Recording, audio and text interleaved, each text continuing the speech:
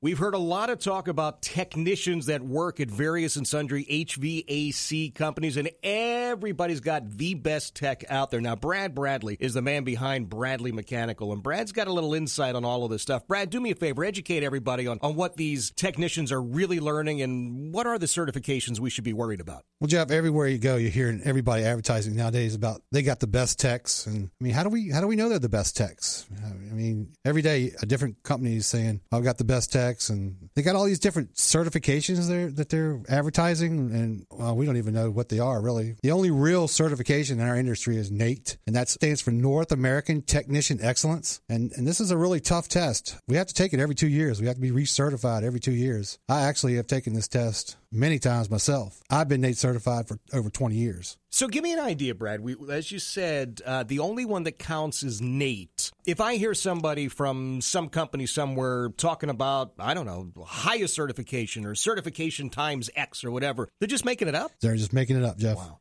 There's no such thing. Okay. There's only one certification in our industry, and it's NATE certification. Now, NATE also has a higher level they call C3, and that's when 80% of your techs are NATE certified. Okay. So there are a lot of companies that will advertise they're NATE certified, and they only have one tech, or maybe even the owner. The owner might be the only one certified. So what we're seeing then, we are seeing a lot of guys playing fast and loose with this. Do me a favor, let everybody know, because it's all about Bradley Mechanical as far as I'm concerned. How many of your guys are NATE certified? Most all of our guys are NATE certified. That's one of the things that they strive for as soon as they get hired. They're all required to go through the 3-year technical training school, Richmond Tech, and then on that 4th year, that's when they sit for their NATE test. All right, so let's talk about that. So 3 years of training before you even get to take this test. Yes. And so you've got guys coming into other companies then, could be their first day on the job, and they get some sort of a certification from the owner of the company. Who knows? Yeah.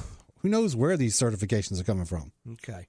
We don't. I don't. So you talk about how difficult this NATE test is. And as you said, you've taken it how many times? I've probably taken it 8-10 times. Okay. I don't remember.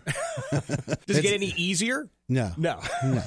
Well, the recertification is a little bit easier than the first one. It's sure. It's a little shorter anyway. Yeah. It's not easier. They develop the questions to try and fool you. Every answer can fit the question. Of course. So it's not easy. You do have to know what you're doing to pass this test. Okay. Now, we talked a little bit about C3. Explain to me what that is and why somebody would sort of trump the idea that they're a C3 certified company. Well, C3 just means that 80% of your techs are certified. You know, like I said, a lot of companies will have one tech certified, and they'll be able to have their NATE logo on some websites, manufacturer sites, just because maybe the owner took the test. You know, maybe one tech took the test, and they'll list themselves as a NATE certified company. Okay. So we know, because we've been dealing with Bradley Mechanical for a while now, you guys come in and, let's be brutally honest, you a lot of times have to clean up the mess that a lot of these other companies have made, right? More than half of our work is fixing what other companies did wrong.